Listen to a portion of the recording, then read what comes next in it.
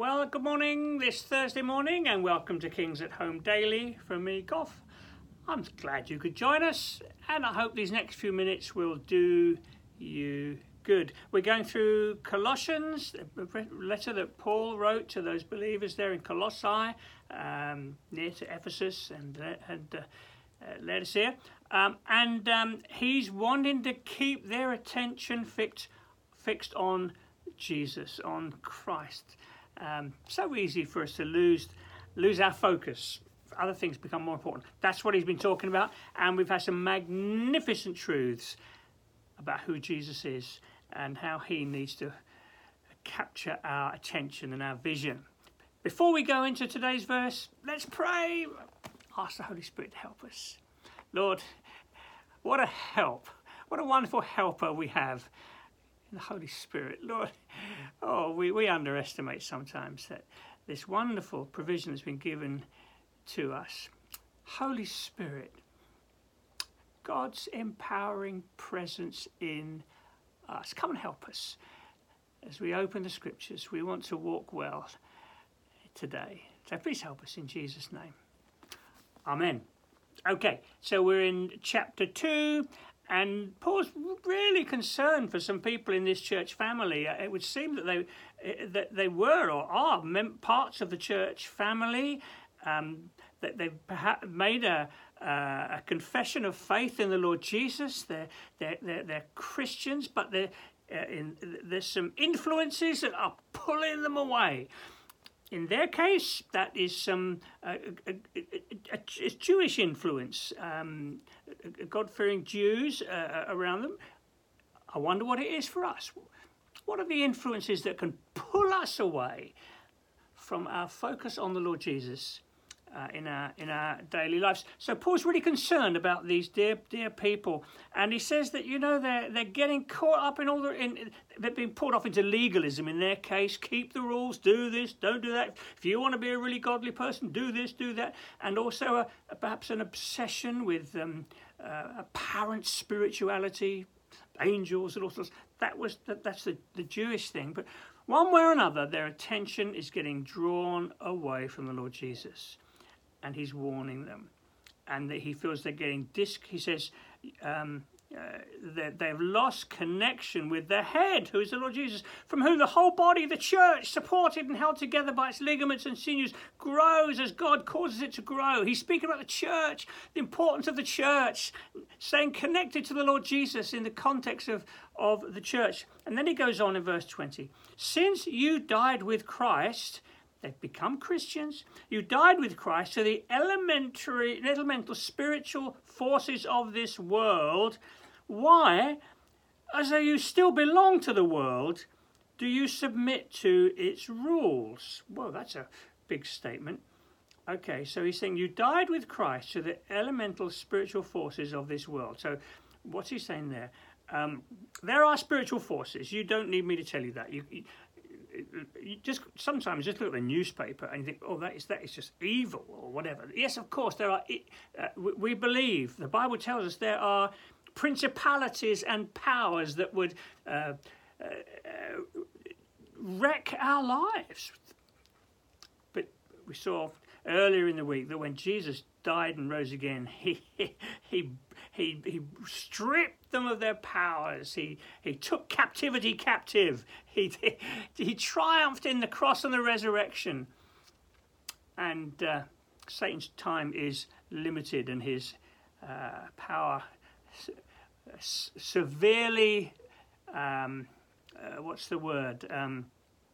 cut off. You are secure. You're a Christian. The enemy, you cannot. We have an enemy. He cannot rob you of your eternal destiny. He cannot rob you of the love of God in Christ. He cannot take that away. Your life is in the Lord's hands now. Even though, yes, difficult things happen in our lives, your life is safe in Christ. That lovely, lovely word. So there are spiritual forces. And Paul's saying, since you died with Christ, you died, when you put your trust in the Lord Jesus, you died with him. Your sin was taken away. The power that the enemy would have to condemn you It's been taken away. So see, as you died to these things, why, as though you still belong to the world, do you want to submit to its rules? Why do you want to put yourself back under condemnation and legalism and the treadmill of must do, must achieve, must do better? That's the stuff of the world. Let me give you an illustration. Think of it, I mentioned earlier in the week about how the Old Testament is a shadow of the New Testament. In the Old Testament, the children of Israel were stuck in Egypt in captivity. They were on the treadmill. They were numbers. They were just on the treadmill in this brick making machine. Life was a grind. Must do. They were on the treadmill. Their lives were governed by this by Pharaoh in Egypt, and God brought them out of captivity. The Passover lamb. It's a lovely picture of what Jesus did for us.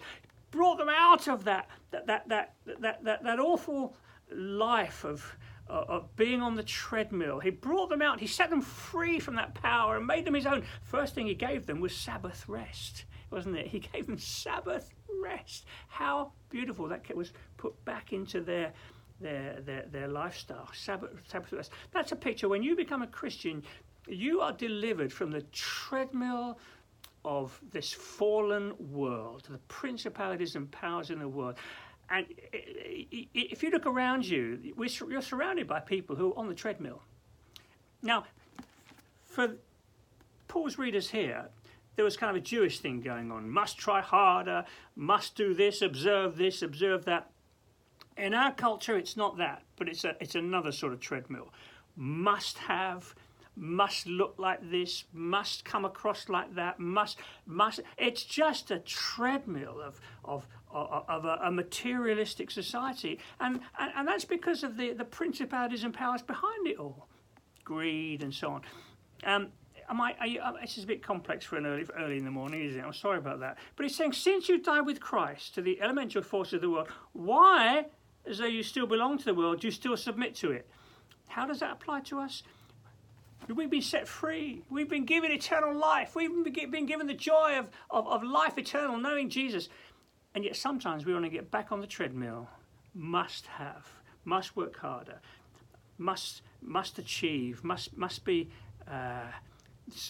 seen by others, or the whole deal of materialistic culture. We can get back on the treadmill when we've been brought out of that. Do you see? That's what Paul's saying here. As though you still belong to the world. In their case, it was don't handle, don't taste, don't touch. In our case, it might be must have, must have, must have. Is that the treadmill that we're on?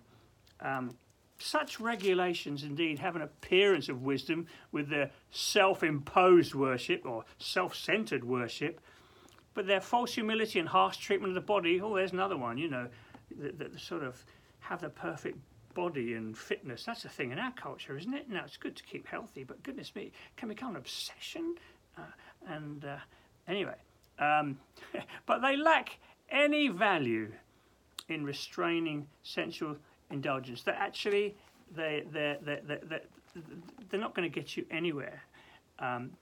Tricky couple of verses, but it's all inspired and helpful. I hope I've made some sense here. So Paul's saying, you died with Christ to the elementary forces of this world. Don't walk free. Don't go back into those things. I've got a little book here by Tim Keller called Counterfeit Gods. It's really good. It's basically saying, it's not just old cultures that had idols. Every culture has them. And it says this: what is an idol? It's anything more important to you than God. Anything that absorbs your heart and imagination more than God. Anything you seek to give you what only God can give. Okay? Anything that you seek to give you what only God can give. Fulfillment, satisfaction, self-fulfillment. Jesus can, only the Lord can give you that. So, a bit tricky for early in the morning, wasn't it? But what Paul's saying is, you've been set free by the cross and the resurrection of Jesus. You've been given you've been life eternal. Why don't get back onto the treadmill of the elementary powers of the world around you? that would seek to put you under pressure and wear you down and actually not deliver at the end of the day. Lord, I pray for us. Help us to walk free. It's so easy in our culture to be affected by the influences around us. So easy to take on the values around us and to lose our freedom. So easy to become fearful. So easy to become anxious. So easy to become covetous, must have. It's so easy to take on the attitudes and values of the world. But Lord, only you can satisfy the deep longing of our souls and give us joy. So we want to walk with you today. We want to walk in the good of what you've done for us and your presence with us today. In Jesus' name. Amen. Well, bless you for sticking with me this morning. Hey, chapter 3 tomorrow morning, and it's really great stuff. It's heaven. Well, I'm not going to tell you what it is. Come along tomorrow and we'll have a look at the next chapter. God bless. Have a good day. Bye.